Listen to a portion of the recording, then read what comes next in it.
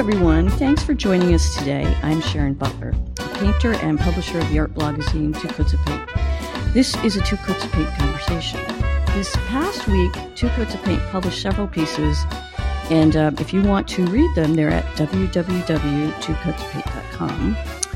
And today, we're having a conversation with Katherine Howe and Zachary Citron to talk about artists, particularly painters, are like long-distance runners, slowly building endurance over years spent in solitary studio practice. Zachary, born in 1992 in New Jersey, is a painter who lives and works in Brooklyn. He got his BFA from Rutgers University in 2014 and worked as a set designer in New York before getting an MFA in painting at the New York Academy of Art in 2019. At the Academy, he was awarded the Altos de Chavan teaching residency in the Dominican Republic and the 2020 Chubb Fellowship. Zachary's work has been featured in publications such as the New York Times and the Hollywood Reporter. His work can be found in various collections throughout the U.S. and Europe, and he recently had a solo show at Massey Klein in New York City. Hi, Zachary. Hello, thank you for having me. Oh, it's great to have you here. And our second guest, Katherine Howe, was she's very lucky to be a 1959 baby. She has extensive history of exhibitions across the U.S. and beyond, and is represented in New York by Winston Walker Fine Art. Her work has been discussed in numerous publications, including the New York Times, Art Forum, Art in America, Flash Art, Art Critical, Bomb, White Wall Magazine, the New Art Examiner, the Los Angeles Times, and, of course, Two Coats of Paint. Katherine works in Manhattan and a farmhouse in the Hudson Valley. She met Zachary at the New York Academy, where she advised graduate thesis students, taught experimental printmaking, and directed the Critical Studies program for 20 years. Prior to that, Katherine was curator of exhibitions at Hall Walls Contemporary Art Space in Buffalo and associate director of White Columns in New York. Hi, Katherine. Hi, Sharon. Thanks for joining us. Yeah, I want to thank you for inviting me, and thank you, Zach, for coming. Really appreciate that. Glad to be here. I didn't just meet Zach at the Academy. I pinned him down and made him listen to me in various classes and critiques. So he's probably so sick of me that this is just like too much for him, but I hope not. No, never. I hope. All right, Katherine, you've been painting for nearly 40 years. So why don't you kick off the conversation? Yeah, I got tired just listening to my bio there. It makes me feel quite mature. Well, I started thinking about this issue of long-term studio practice, long-term, and because this is Two Coats of Paint, I'm not going to feel guilty focusing on painting, mainly painting here. And what kind of really got me going on this was I tuned in to hear a panel discussion with Robert Storr and Douglas Driespoon on the Brooklyn Rail podcast a couple weeks ago. And they were discussing Robert's solo show of his paintings up in Buffalo at a new gallery called Kingfish. And my hometown is Buffalo. I grew up in the shadow of the Albright Knox Art Gallery, as they say, and it just really excited me to be able to listen to this and that there was new galleries popping up in downtown Buffalo. Anyway, I tuned in, and it was just very moving for me to hear this man, Robert Storr, who is so accomplished and so well known as a curator and an educator, dean of the Yale Art School, chief curator at the Museum of Modern Art, and the curator, the first American curator of the Venice Biennale in 2007, very controversial show called Think with the Senses that had record attendance and had all kinds of, installation work, like violent video, in war-torn countries, like very provocative political art, very disturbing work, brutal work. It caused a lot of controversy. The conservative critics, panned it. And it made me think, here is this man who has all this experience and had to deal with the public for so many years. He's exactly 10 years older than us. He's 49, born in 49. And now he chooses to spend his time alone in his studio making these very slow, thoughtful, rather humble abstract paintings. And the seeming discord between those two lives really struck me as a powerful example of why I chose a life in the studio, in that it's intensely personal, intensely concentrated, and you don't feel the pressure. I'm assuming that, I can see by what he's done over the years that he felt some pressure, of course, to be fair, to not let his own aesthetic choices, steer the boat all the time, to show work that was current and politically relevant, et cetera, et cetera. But in his own studio, now at this point, at the end, the last chapter of his life, it makes it sound very dire and sad, but it's true. He chooses a very different life that is connected to making these paintings. And it just got me thinking about how the trajectory of one's life changes in the studio over the years. And originally, I wanted to get someone much older than me, so I could be the young ingenue. But then I realized that might be difficult. I did find someone 20 years older, but then I thought, no. Be brave, Catherine. Be the old artist. And then I thought of Zachary, who just stood out right away as a student who was basically took over my Painting 4 class and did all the critiques, and I just sat back and smiled because he was already so good. So I thought, let's get a youngster up here who just had his first real solo show in New York, and let's compare notes on what our motivations are and what our life is really like in the studio. So I'll just toss it over to you at this point, Zach. What do you think? Well, it's I've been thinking a lot about kind of the question of why choose to do this. You brought up sort of the question of why do we choose to spend all of this time alone painting? And I think it's funny, it's painting is sort of has a lot working against it. It's sort of not necessarily a practical thing to do, and it's a messy thing to do. I have paint on all of my clothing, even when I try not to have paint on my clothing. So there's arguments about it being sort of not the most culturally relevant thing to do. And I think it's not. I was thinking, is it despite all of these things is why I am choosing to paint? But I think it's kind of because of all of these things is why I'm choosing to paint. There's something sort of just really actively engaging about all of the contradictions in painting. I agree. That makes perfect sense. And that's what I found so moving about imagining a 73-year-old man, Robert Storr, who's so accomplished and who's so out in the world, choosing a more hermetic existence in the studio for this chapter of his life. And I didn't discuss the actual talk. The talk itself filled me with mixed emotions, contradictory emotions, because on the one hand, the painting talk was so beautiful. I actually have a quote here. This is a statement he made that was connected to his recent exhibition that closed at the end of January. There is no end of painting, nor of any set of options related to it.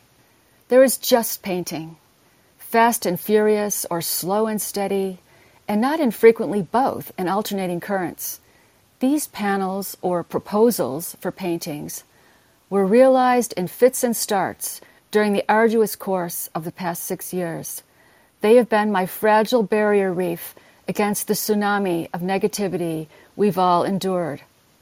And so at this point, I'm like collapsed on the floor in tears, like, yes, that's it.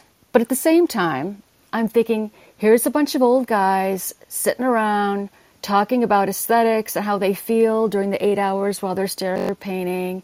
And it's all the stuff that seduced me into wanting to do it. When I got my master's degree, Rob Storr has an MFA in painting from the Chicago Art Institute. So he began as an artist and he's ending as an artist. And I just started thinking, yes, the pressure to be ashamed of certain impulses and versus like what you instinctively really want in your studio. And the fact that perhaps you have an obligation to the outside world in many situations, including curating, teaching, lecturing. But in your studio, you really only have an obligation to yourself in some perhaps overly romantic but still true way. Makes any sense. Well, if I can jump in here, the thing I found very interesting about that conversation was at the end when he said basically that his paintings are about doubt, that he wants them to convey some kind of doubt and uncertainty. After all of these years, that also that rang at the true. forefront. Yes. That rang true to me I mean, I feel the same way, but it's not like a negative thing now. It's a doubt that inspires curiosity and propels you forward. And it's also really honest. To me, it brings up the feeling too of like, if the sort of question of, if I knew why I was doing this, maybe it's a fear, but maybe if I knew why I was doing this, then I wouldn't do it anymore. It's sort of the doing it is kind of the discovering of the why am I doing this. That's sort of interesting. You know, Catherine, have you ever reached points where you just thought, I just don't want to do this anymore? Honestly, no. It's so, I mean, I've been in despair over how do I make myself, how can I live a decent, happy life while doing this? The vicissitudes of a studio practice include, extreme highs and lows. I'm very thankful I've had some of the highs, shows, reviews, interesting friends, discussions, but then there are lows, gallery closing, crazy dealers who steal your work, et cetera, et cetera, et cetera. And if you manage to have a life and a career over 20, 30, 40 years, bad things are going to happen. No, I've always needed and wanted to do it. It's so deeply connected to my vision of who I am. And I think that's because it came out of a true, seduction and desire. I keep resorting to this romantic language, but that's just being honest. That's how it happened for me. As a child, going to the Albright Knox Museum and seeing those heroic, I still think they're heroic in some way, kill all the old white men, but still, those de Koonings and the other, and even the Clyfford Still paintings, apparently he was the king of cantankerous old men. Even as a little kid, they just moved me so much, and they were so mysterious and sublime. I was completely hooked.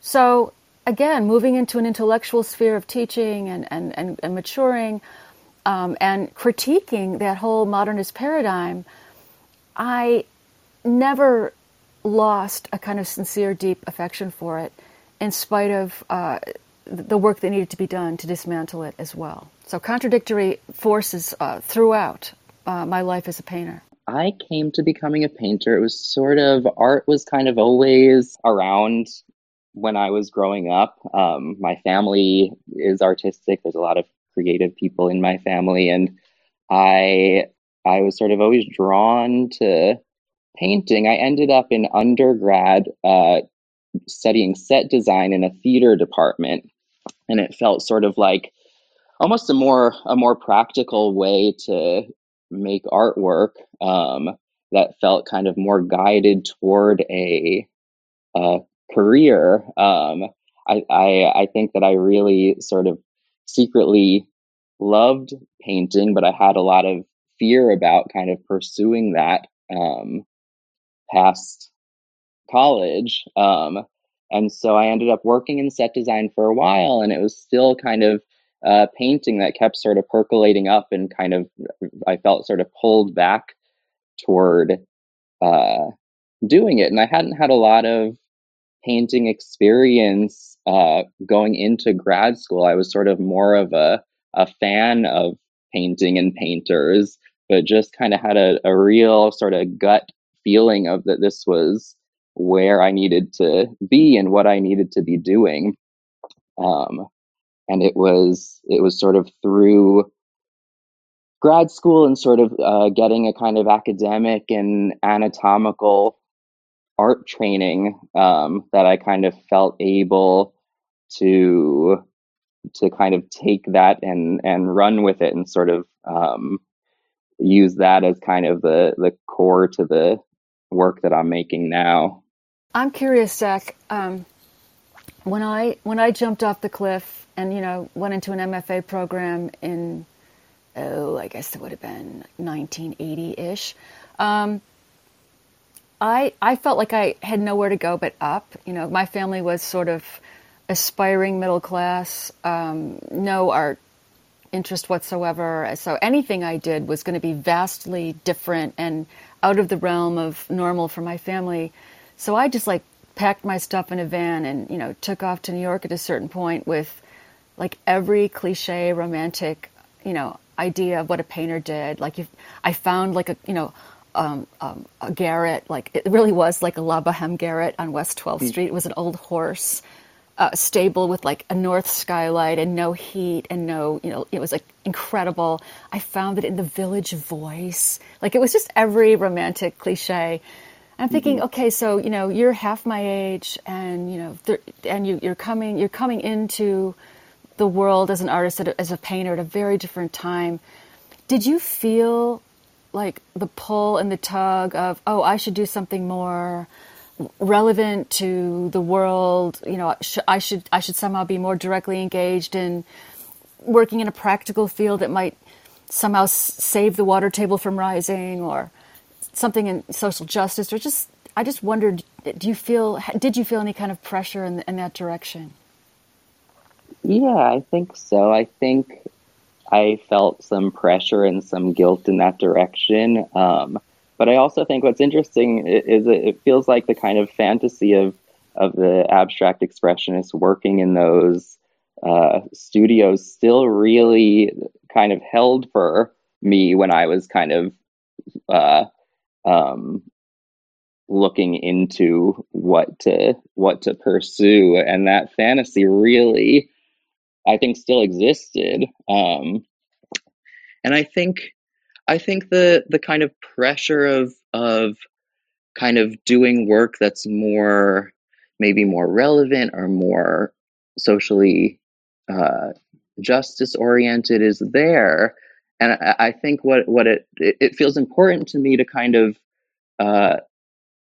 be well informed and well read and a socially aware person. And it also feels important to me to kind of, when I'm in the studio, to leave that out of it. And I think that feels like it feels sort of like an impossible thing to do, to kind of have my studio be a separate space from the world. But I think that's what kind of keeps kind of a really kind of like good and crunchy dissonance to the artwork, to sort of really be denying almost the world outside when I'm inside my studio working. I mean, I think it was Oscar Wilde who said something like, without beauty there can be no empathy, or something to that effect. So perhaps you're instinctively hoping and living out this hope that in pursuing a quiet, contemplative practice of translating the world into something beyond language in painting, it's an optimistic act. It's hoping to produce something that will, I'll use the word trigger in a positive way, will trigger a response in the beholder that makes them feel perhaps more human, more empathetic, even happier. Like if someone is happier and somehow thrilled by something, maybe they're a little kinder to the next person. Again, this sounds pie in the sky, hopeful, and it's not the same as volunteering in a soup kitchen. I realize that, but I know that in my own life, if I read a poem or look at a painting that inspires me and makes me feel deeply grateful to be alive, I do better in the world. Is that too much to hope for, do you think? I mean, that feels very true to me too, and it feels like kind of optimism and making paintings as a way to kind of build empathy is very it's very present. So it's very relevant because it's very present. It's something that someone is actively kind of when someone's looking at a painting, they're kind of very, very presently engaging. There's another huge cataclysmic sea change that happened between my MFA and emerging artist time and yours, and that is technology. There was no cell phones. When I was in my studio, my garret, I had to walk 2 blocks to get to a payphone. Payphones were these things on the corner where you put actual coins into them at the time, and you got to make a phone call. So since then, obviously, paintings are competing on social media with images. They've become just images. They're flattened out and are competing with images of all sorts in this sphere of digital media on the internet. And that's got to have, it certainly has an effect on how we view it, how we make it, how we conceive of it. And I'm wondering if you have any thoughts on that.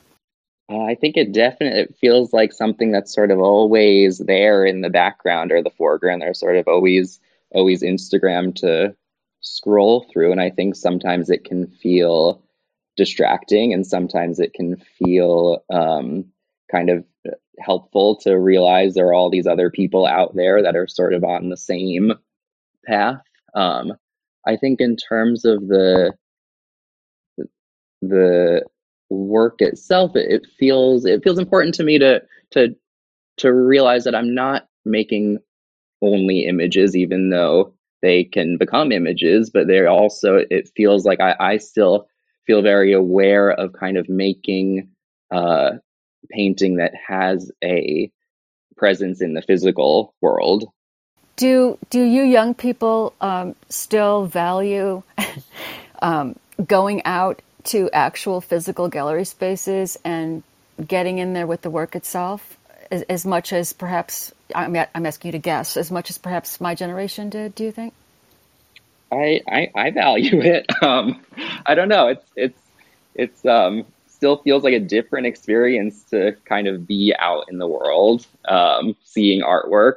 And I think in moments like during the pandemic, during the lockdown, there was something really kind of helpful about having work online to see and people online to talk to when it wasn't possible to see things or see people in person. But I think it feels like a different experience to sort of be scrolling on my phone versus to be out in the world at a gallery or a museum. So you don't think it's going to go away? You don't think that this big ugly art market is going to be solely fueled by images of work, and people will lose the ability to distinguish the difference between physical objects and images of objects? I hope not. Okay, this is where I get like bitter and depressed and just like spin the worst possible tale of the future. No, I don't want to do that. On a practical level, another big difference in our generation was when I loaded up my van and tricked a boy who thought I liked him, but I really didn't, to drive me in his van over the George Washington Bridge, and I found my studio in the Village Voice and all that. Uh-huh. There were still studios available at reasonable prices, and you could get a couple of roommates and get a loft, and you could do that.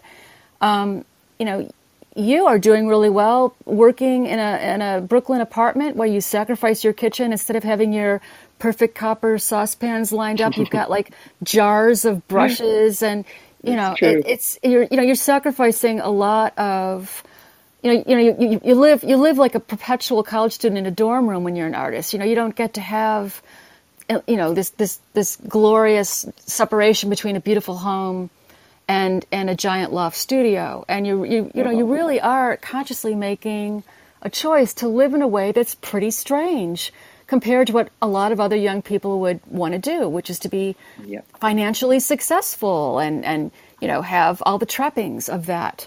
You may get them when you're older. Like, I have to admit, I do have a house now and a studio, but the price I pay is I'm old. So I'm just wondering if do you and your friends talk about that sort of thing?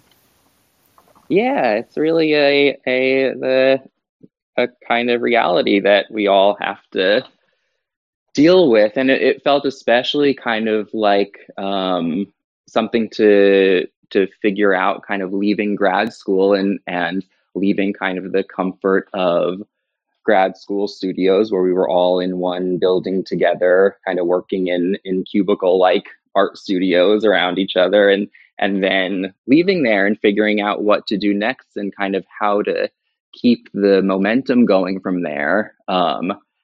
And I think one of the worries that I had was sort of, there was kind of a performative nature that I found while painting in grad school, knowing that that my studio was sort of open to everybody else on the floor, and people could kind of walk by and I could be seen working. And then now working inside my studio apartment, I was kind of worried how that performative element of the work, how that would change, if that would go away or if that would kind of transform into something different. So it feels like something, the way that the space influences the work feels very worth kind of examining.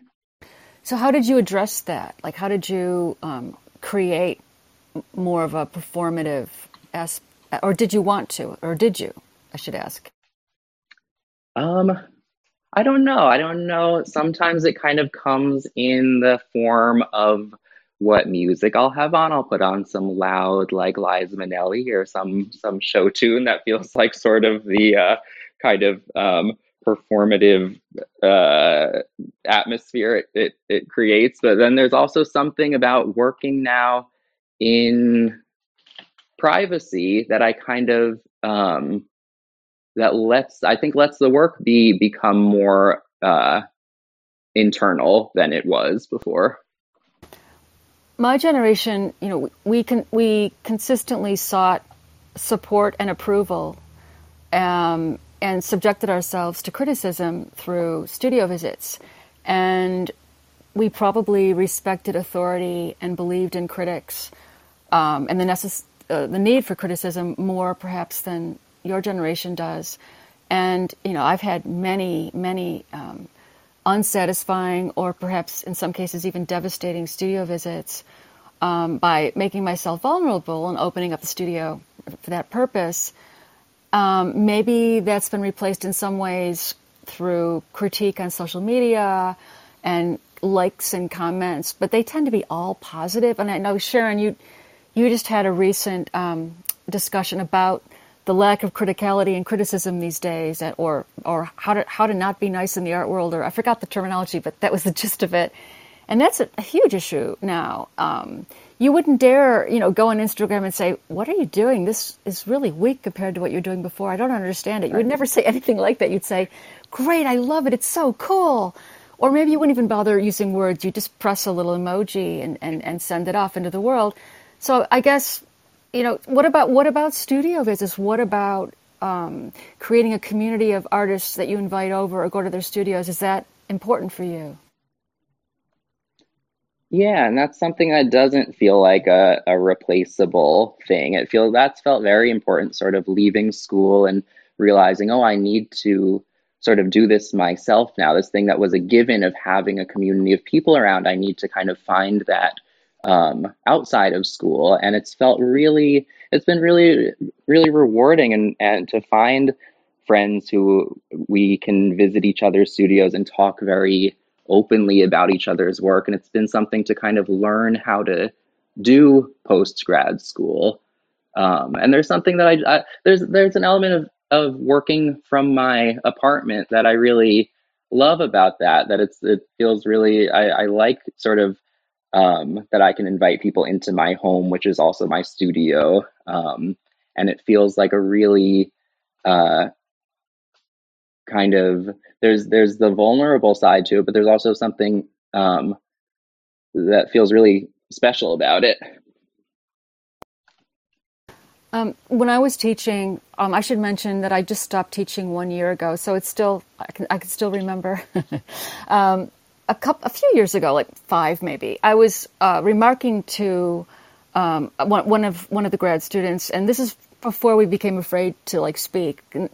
Before teaching became so fraught with danger, I was able to be more honest, and I said something like, "It seems to me that so many of these students, they aren't trying very hard. They aren't making that much work. They seem to be so kind of relaxed about the whole thing. And by golly, in my day, we made work. We tried so hard. We worked like our lives depended on it. Like it was this aspirational attitude of go, go, go, work, work, work. Like you got to build something. You got to get ahead. You got to compete. You've got to put yourself out there." And the student answered me by saying, "Well, you don't understand. We don't have the same promise. The world does not offer us the same opportunities that your generation had. It's It's things are much more unlikely to turn out that way. So we just have lower expectations. And I was really struck by that. I wonder, do you have any thoughts on his answer? That we have a lower I don't know. I think it feels like a really kind of personal thing, and everyone, of course, comes from a different place, and that influences what they are able or to do. And I don't know. For me, it feels really like I am very kind of, whether it's a delusion or not, or a fantasy, I'm very happy to kind of stay in this space of believing while I am painting from my little studio apartment, believing that I am in a giant loft of an abstract expressionist. And there's something about kind of keeping that fantasy alive that feels worth it to me. I made Zach. I requested that Zach watch the 1970s documentary Painter's Painting, which I think, Peter, we talked about that briefly. You brought it up in one of the panels you were on. And it's just all of the incredible, like, lofty, romantic ideals, like in this kind of beautiful blurry color. Like, they're all smoking all the time. They all have the same giant studio, and they all sit in the same kind of comfortable but crusty chair, and they are completely impervious to doubt. Like, they're just espousing their confidence in everything they say, and it's like a drug. You watch it and you're like, I can't even imagine feeling that way in the studio. So much has changed since then, and so it's really compelling for me and interesting to hear you say that that you also are still seduced by some of this, even though there are plenty of reasons to critique it. And so I feel a little less guilty about my own feelings. So thank you. It's funny. It's sort of like, I think I had said to you, my first reaction, I got a few minutes into this documentary and was sort of not to the point of rolling my eyes, but just thinking, oh my, these old men all taking themselves so seriously. And then I get in a little bit farther and really just feel very taken by what they're saying and doing, and start to really, feel like there's something to it, and there's something that I really am convinced about it.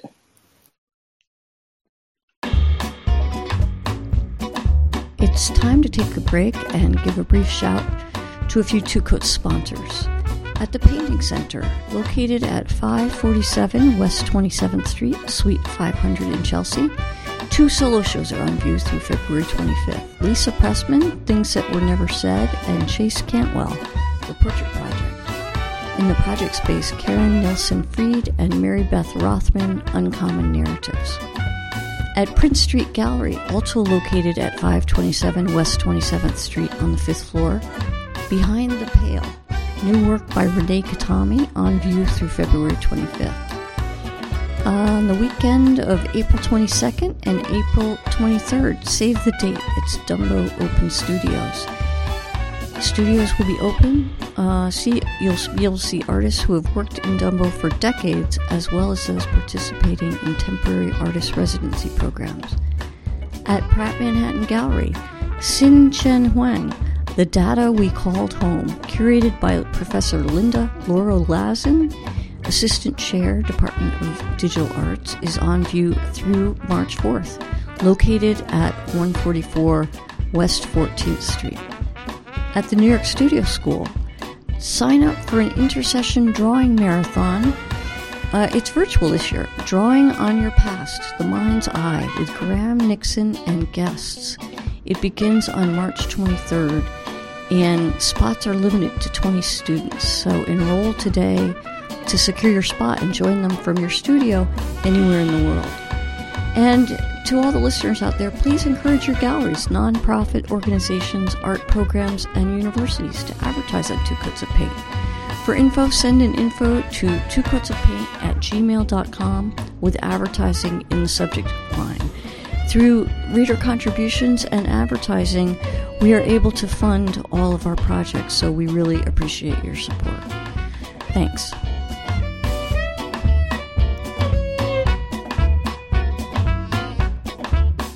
Okay, we're back. Where were we in the conversation, Catherine? Well, so I was thinking in terms of generational difference, significant difference. The language that Zach was using about, well, I can only speak for myself and my experience, and that kind of incredible sensitivity to not overstepping or assuming anything about anyone is a powerful indicator of his generation and younger generations. Whereas the abstract expressionist generation and perhaps Peter Storr's generation and perhaps my generation, I'm sorry, Robert Storr,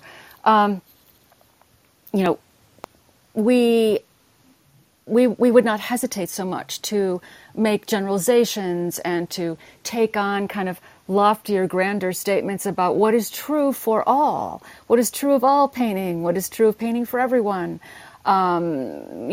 There were experts and there were universals and there were standards and all of these things have come crashing down now so that everything is relative and everything comes back to the individual, and it's a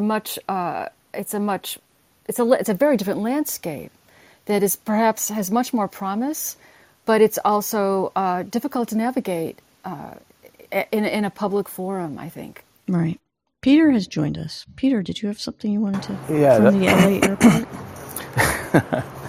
Yeah. Well, the follow-up on both painters' painting and General Witzman said is the thing that stuck out when I first saw the documentary was I forget who it was, maybe Philip Pavia, who said that at the time in the 50s, the art world wasn't really an art world. I think he characterized it as a primitive social experiment, something along those lines, And now we have find ourselves in such a different world. It's unbelievable. Especially with all these art fairs and galleries having multiple spaces in a city and different cities and countries, etc. It's really a difficult thing to really comprehend.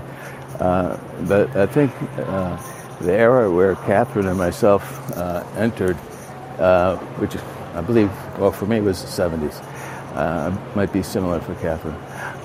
It was still something that was manageable, that you could go and see pretty much everything casually, and now it's just it's just way beyond it.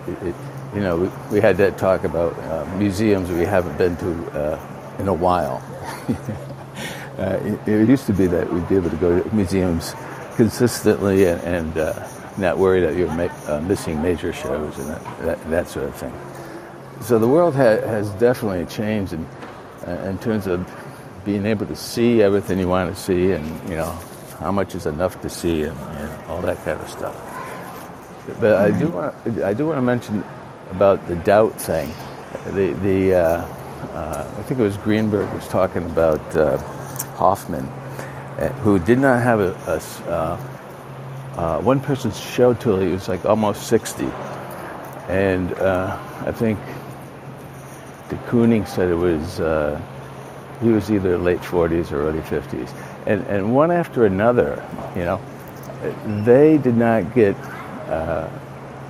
that kind of a exposure, a gallery exposure, to what we would consider really late in life right now.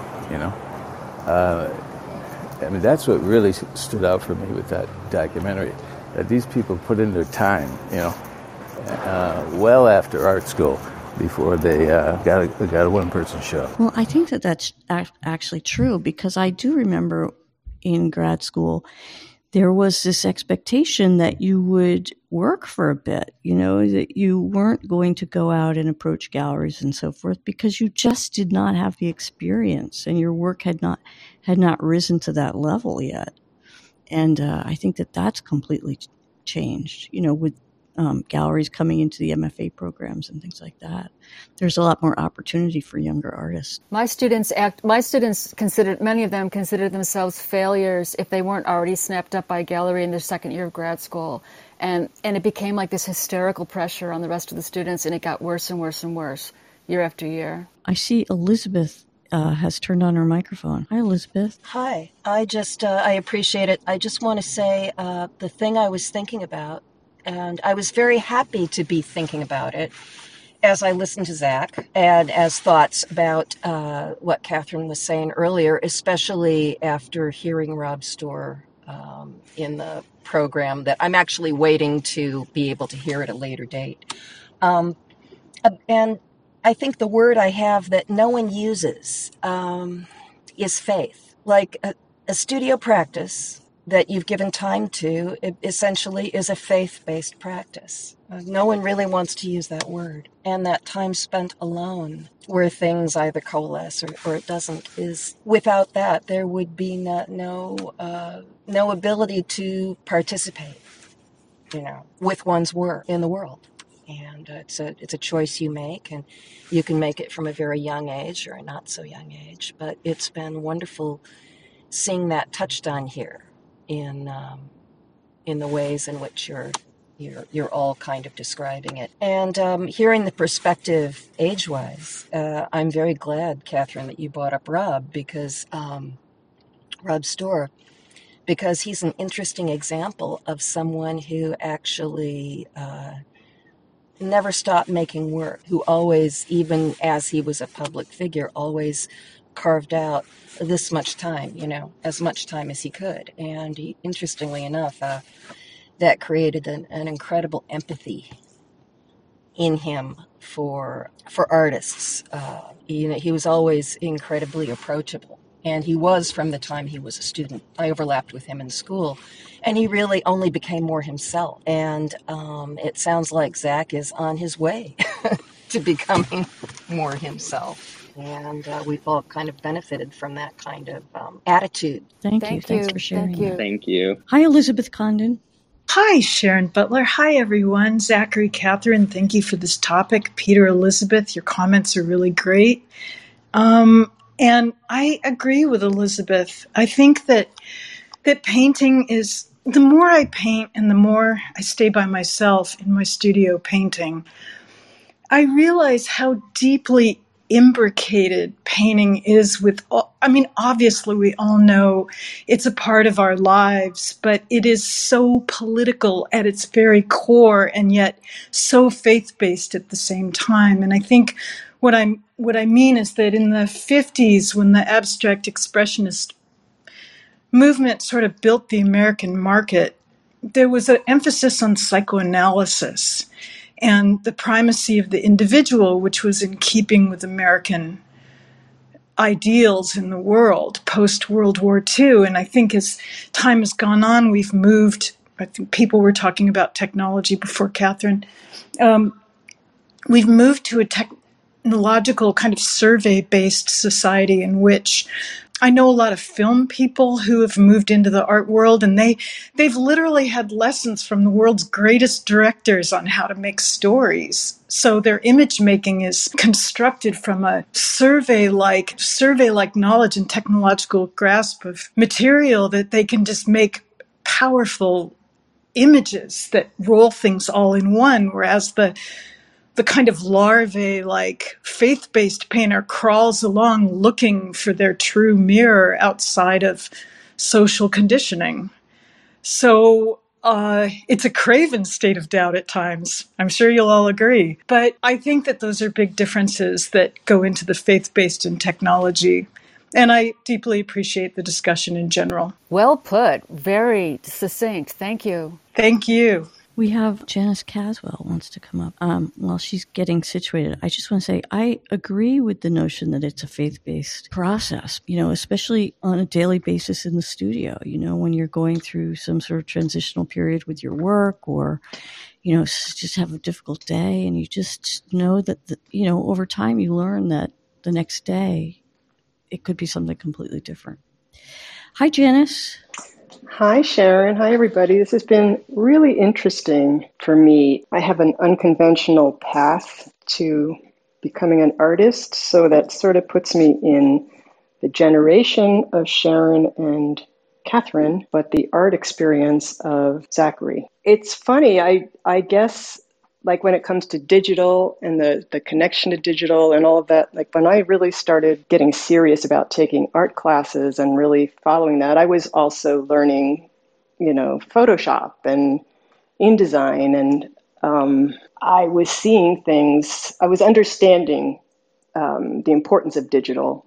The internet had kind of started up pretty early, I guess. Wasn't that before the 90s, like in the 80s? Yeah, so it's like a weird, I'm in between. My life, my experiences really are that of someone older, but my art life and art experience and my being an artist are really not of that generation. I never had those experiences that someone else might have had, like in the 80s, for example. Yeah, so that's really all I wanted to say. I just keep getting sort of like, oh yeah, I get that on this side, and oh yeah, I get that on that side. But neither of them are really me, or they're both me, I guess. Thanks, Janice.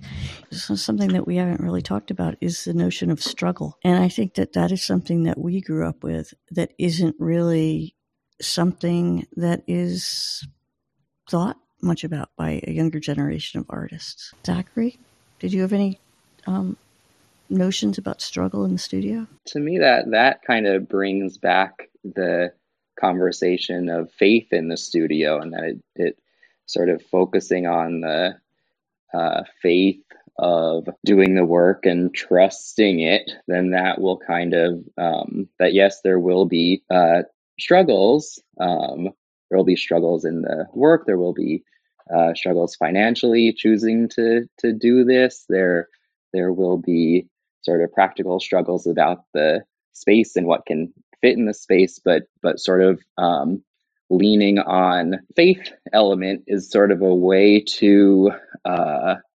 it feels like a way to just kind of accept and allow the struggles to be there. That resonates for me as well. In terms of struggle, it can set you free. I mean, the faith-based phrase makes me so uncomfortable. I completely agree with everything we've said, but it just reminds me of so many conservative pundits using it in a really different way. So it's hard for me to say it.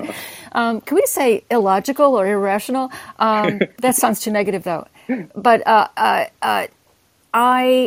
hit rock bottom around 2008, where I lost my faith in my work. I'm sure everyone usually has some bad year they can point to if they've survived a 30 or 40 year trajectory in the studio. Anyway, my bad year was right around there, right around 2007, 2008, where I hated what I was making. I felt tremendous pressure to fit into the New York Academy, making realist work in some way, and it just wasn't me. And I wasn't strong enough to resist it because of the milieu there was so powerful, and I was such the odd man out in that I was a woman, and I lost it. But then, what set me free, what got me going again, was, I guess it was faith. It was, I'm going to put all of my energy and all of my ego back into the actual work itself and shut everything else out, shut my doors, shut my windows, and try to tune in to what I really want to make. And without any kind of exterior influence, which of course is impossible. But that's what I tried to do, and to a pretty large extent, that's what I did. And it required tremendous faith, and I had to summon it up from somewhere. So yeah, that really speaks to me, what you said, Zach. This brings up also Catherine talking about the working at the New York Academy. People out in the audience don't know it's a very traditional school in the interest in figure painting. So, this idea of context is important too. As you start out, and then 10 years later, your work might be the talk of the town, and then another 10 years, and suddenly the conversation that you were totally in the center of has moved, and there's some other conversation is taking place. And, you have the option of staying with what you're doing or moving toward the new conversation. I'm interested in the, how people have thought about that and the shifting context. Hi, Elizabeth. That's a very big question. And you as a conversation starter with provisional, that's even more interesting. How I have experienced that. And I want to just circle back to faith for a minute in terms of the context in conversation to say that you have to have a lot of faith when the conversation moves away, not so much in the primacy of the conversation that you happen to be in, but more in the sense that faith, maybe trust is a better word, trust that you're going to find, that you're going to land somewhere. But I also think that the beauty of age and maybe, or maturity, I should say, and artistic maturity, is that there comes a point, I think, when you really stop caring. I mean, I am keenly interested in what people are doing and thinking about, but I can no longer accommodate the constant shift, or what feels constant to me now, shifting conversation. I really just have to get on with my own direction, which takes and rolls conversations into it, but no longer can turn sharp left to follow. It's just, it's not in me anymore. And and it feels glorious to break from that. Some of the big shifts, the biggest shifts where I think that the artists had a difficult time responding, one of them was the abstract expressionists and their feelings when the pop artists started gaining the spotlight, when Rauschenberg and Jasper Johns were bringing in sort of everyday elements into their imagery and moving away from these grand philosophical notions. Scalding for them. They erased his drawing. Was that Jasper Johns who did that to de Kooning? Right. Or was Rauschenberg. that Rauschenberg? I think it was Rauschenberg. Yeah. He apparently asked permission, and Bill de Kooning apparently said, "Sure, go ahead." That was apparently an all-out, pretty open conflict with some extreme rudeness. The Pulitzer Prize-winning de Kooning biography, Mark Stevens, right? It's a great read for that time period. If anyone's interested in kind of going deeper into what actually, what happened on the streets, like where were they drinking, what were they talking about. What were they feeling when they were waiting in line to hang up their work in some group show in some storefront? It's all very familiar and yet obviously rooted in a very different time. I think maybe our generation has it much easier because postmodernism, there's that expectation that really you can use whatever imagery suits your ideas, and so it's not quite as stark as the move from abstract expressionism to pop art, but there is the move towards figurative painting that has been difficult for a lot of people. I think it's not just figurative; it's narrative, it's storytelling, and it goes back to what Elizabeth Kahn was saying about film-based, media-based, storytelling-based. It's a powerful way of working that a subtle abstract painter like a Robert Storr, it's a different paradigm. It's apples and oranges. It's almost, I can't think of a way of reconciling it, except keep the faith, abstract painter, keep the faith. I do think that in the process of abstraction, I think there's an element of transformation that happens in a painting. You have to go through the experience of making the painting, and in that experience, there is a challenge, there is a struggle.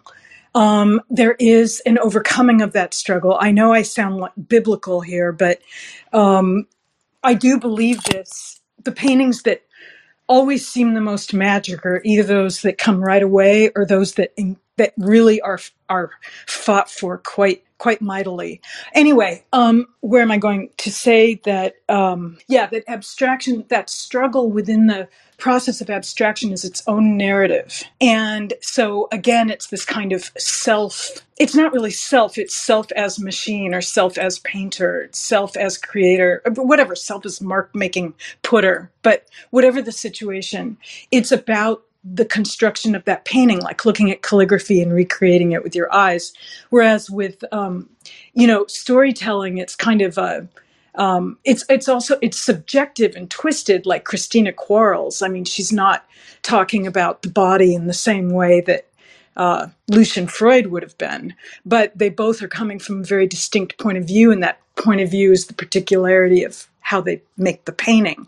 So it's not that storytelling doesn't necessarily have that property of process in it, but it's. But when I think about Anna Park's charcoal drawings, I think about strongly of the relationship to photography in figuration now. I think photography is just a given in it. And maybe in the old process days, painting from a photograph was verboten. I don't know. Yeah, has anybody seen the Derek Adams show that Roberta Smith? No, but it looks this past week? No, but it looks fabulous. But this is, I think, exactly what you're talking about, Elizabeth. It certainly looks photo. Yeah, but he's not pretending it doesn't. Like he's not saying this is reality. He's saying I'm going to stylize it. He's not saying the photo is the same as the real world. He's making it into his world. Right. I'm looking forward to seeing that. All right, Catherine, it's about time to start closing up the room. Do you have any final thoughts here, Catherine and Zachary? I just want to say what a pleasure it's been, and thank you, both of you, Sharon and Zachary, and all the other participants. It's been such a pleasure and so uplifting. I just want to thank you, Catherine and Sharon, too, and it's really been wonderful to have this discussion and to be here with you today. Well, it's been my pleasure, and I want to thank Catherine Howe, Zachary Citrin, Elizabeth Riggle, Peter Dudek, Elizabeth Condon for joining us today. And I guess that's it. We'll see you next time. Bye, everybody. Hi, Cesar. Bye, everyone. Thank you so much, Elizabeth. Nice to hear your voice. Love talking to you guys. Bye. Bye. Bye. Thank you. Take care.